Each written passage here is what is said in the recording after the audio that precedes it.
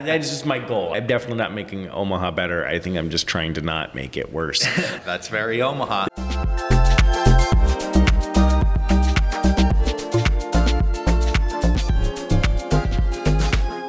Live on stage.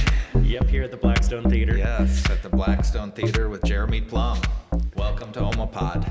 Happy to be here. Yes, really excited. Glad to have you. And the world's been waiting. Forget about Omaha. Sure. This is the stage where Big Canvas happens. Yes, you every perform Friday. in that every Friday. I'm the fourth Friday with Whatever's Clever with Eric, Right. also a founding member. Yeah. And so a lot of great shows have happened here. You run the stand-up world. Yeah, I'm the artistic director of the stand-up side of the Blackstone Theater. And how long have you been doing that? I would say about 2021, so Okay. a few years now, yeah. That's not nothing. No, it's not nothing. A No. week of shows can feel sometimes like a year. Yes. How did you get involved here? End of 2019, I was doing a show called Sabotage, and I remember it was March of 2020.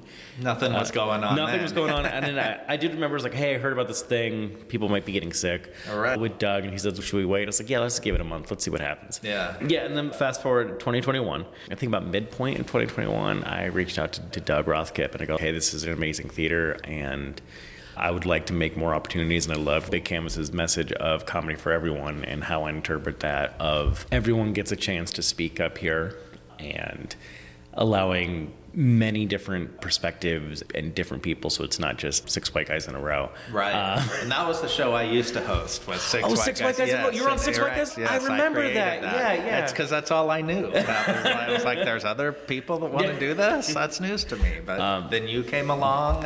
But yeah, we did. You saw the opportunity here with the space. Yeah. And it was rough at first. I'll admit I'm not always the best at it, but I learned, and this place allowed me to learn with them. And what was rough at the beginning that you recall? I'm a disorganized mess. Yeah. I'm aware of this. And marketing, I think that's always a thing with Omaha. With promoting any show, if it doesn't have a big red N on it. But I have to give credit where credit is due. I knew immediately that I'm not that smart. So I hired my partner, Nicole, and I was like, hey, we need to work on marketing. And damn it, if she didn't make this place a hot spot. Help make it a hot spot. And I also have to give credit to all of our amazing hosts. Like, we had Will Doherty Loves Company at the beginning, and then Serenity Doherty staying with us since the beginning, and Richie Belgrave for doing like Into the Fire, and Brianna Calhorn for doing Fight. I have to thank all of them for that, for their just making amazing shows and always standing by and being there to watch it grow. It's growing now, and it's because of them. Yeah. Was there a moment early on as you realized you were struggling? And it takes self-awareness, I think, to admit that. So I admire that. And sometimes it's like you see things struggle and someone's just trying to do everything and kill them. You're like, just say you need help. So that's a key. But was there a moment where you thought, oh, this is turning around and I can sort of see the future for this early on? You and I were talking before we turned this on about kind of your life story and where you've been. And I think you know that it's not always one moment, it's a bunch of little moments. Sure. I think when we first had Winslow Domain here, on his first show, and it was just sold out. It was almost standing room only. It was a blast. And I was like, okay, cool, we can do something here. And then just seeing it once. Or Nicole and I, for at least Midwest Best, we put up posters because that's my show. I run it. I'll pay for all that stuff.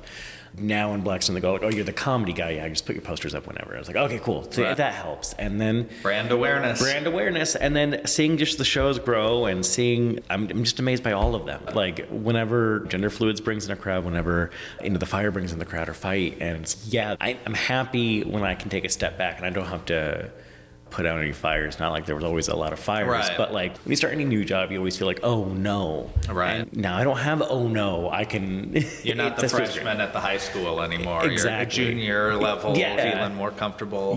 Throwing nerds against the locker. You did that to me. I'm like, dude, come on. That's because you're a nerd. Stop being such a nerd. Stop hitting yourself. And, So it's also the area has really developed too. You guys are in a prime spot here with everything happening down the road, and it's taken some time, but you can really see the longer play, I guess, here. Mm-hmm. And this is a nice spot. You could go dinner, cocktail show. You can have a whole night here. Right. And that's what we like to tell people is, we're not a bar. Sure, we have some beers, and we have, I particularly like the margaritas. You start your night, you watch 2 good shows, because then you're done at 9:30 if you watch both of them. Yeah. And you even have in the risk of sounding like I'm plugging.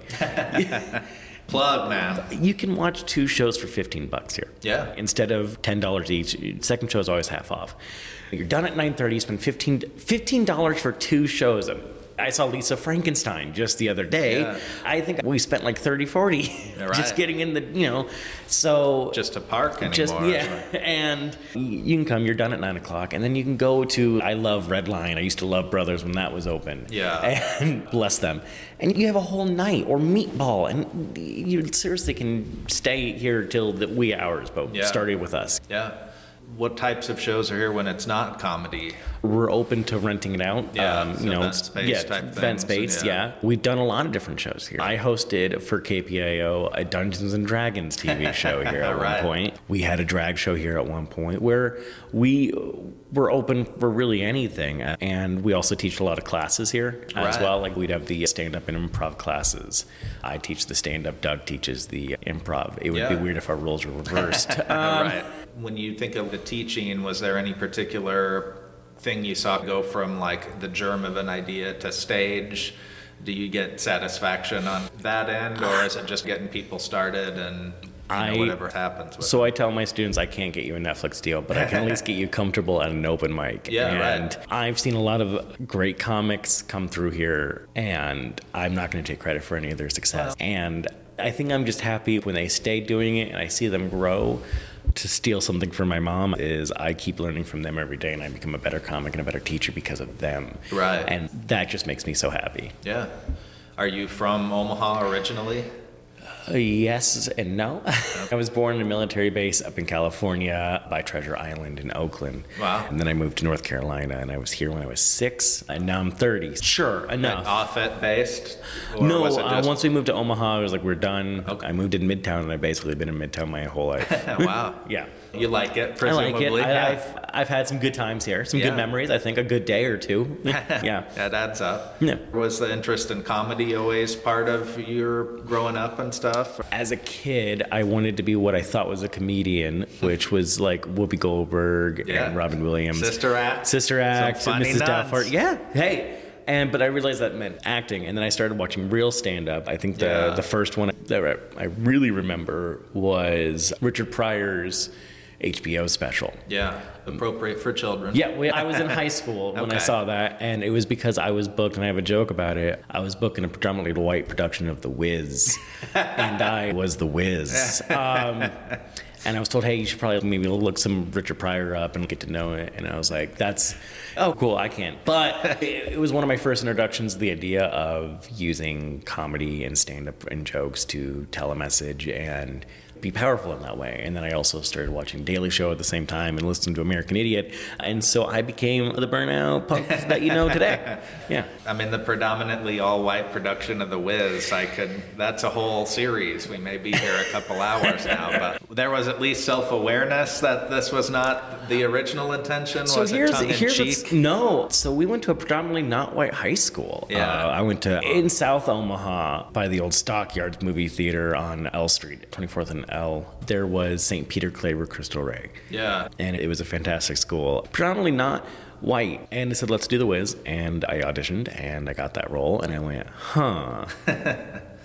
this okay, and just ran with it. I think we had one practice before school closed down. Oh, really? And I was like, all right, cool. Mistakes and the miracles. Yeah. And the miracle is I did not have to go on stage and perform that. That's our society's loss. And no, I think that's fine. I think there are better uses of everyone's eyes and time.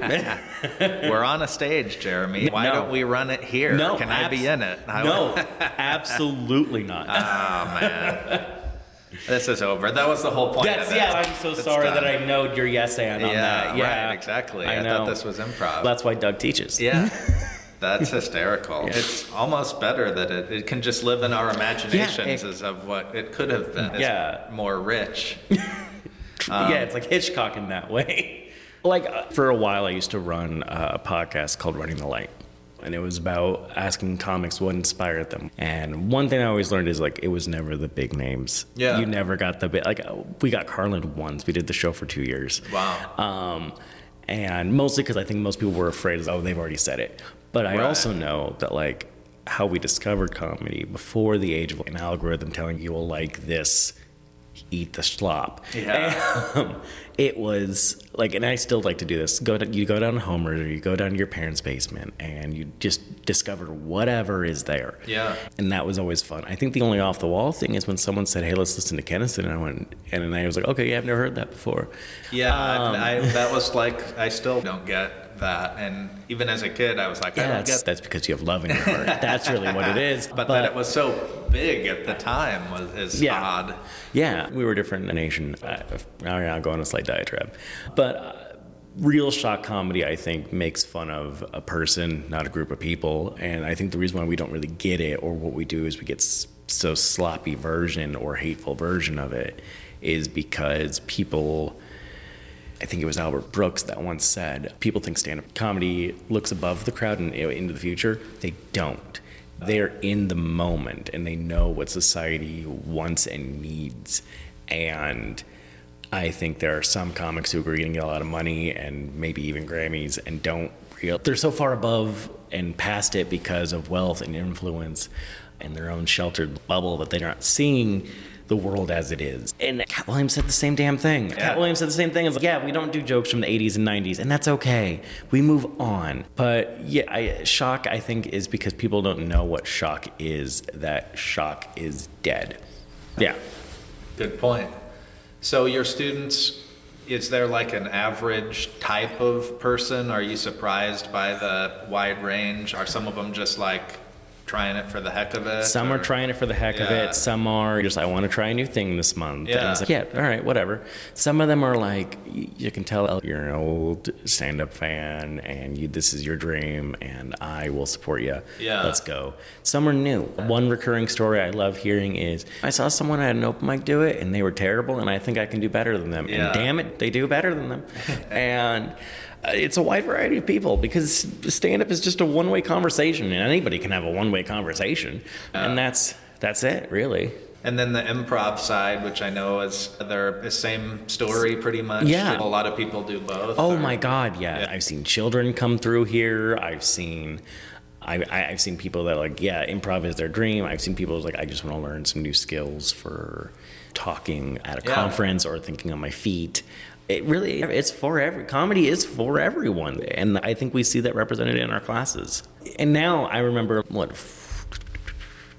7 years ago, I started doing, or maybe even like later than that, I learned from Ryan Hardigan at UNO, and we did dramatic improv and like long form mixed with short form. We performed it at Backline, and now I'm working here. There's a whole community of really cool improvers that are coming in from different ways and whatnot, and it's really cool. Yeah. Same with stand-up. Yeah.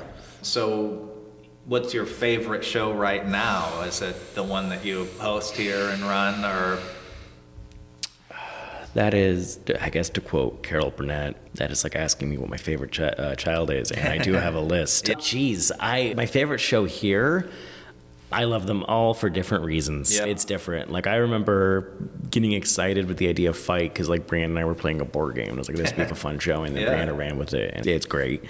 Midwest Best is sometimes my favorite because it is my baby, and I get to bring some amazing comics from out of town in here, and that's always a blast. I love Into the Fire a lot because it's for new comics, and that's what I want to see. I want to see new comics get just a normal, like, showcase, no gimmicks, no competition or anything like that. And it's just to give them a chance to play and run it, and that makes me very happy. Because unfortunately for Midwest Best, I have 10 people with 10 minutes, 20 minutes, and I was like, you got 5, and we'll wait. And also, I love, honestly, the very first show I wanted was Gender Fluids. Yeah. And that was the first show because I wanted a safe space for people. I wanted to highlight different voices, and Serenity is so passionate. That's, again, I guess I love all of them too much is my flaw. You can never love comedy too much. Yeah. Some people. That's all we got. Yeah, very cool. Really enjoyed it. Perfect, thank you. All right, thanks.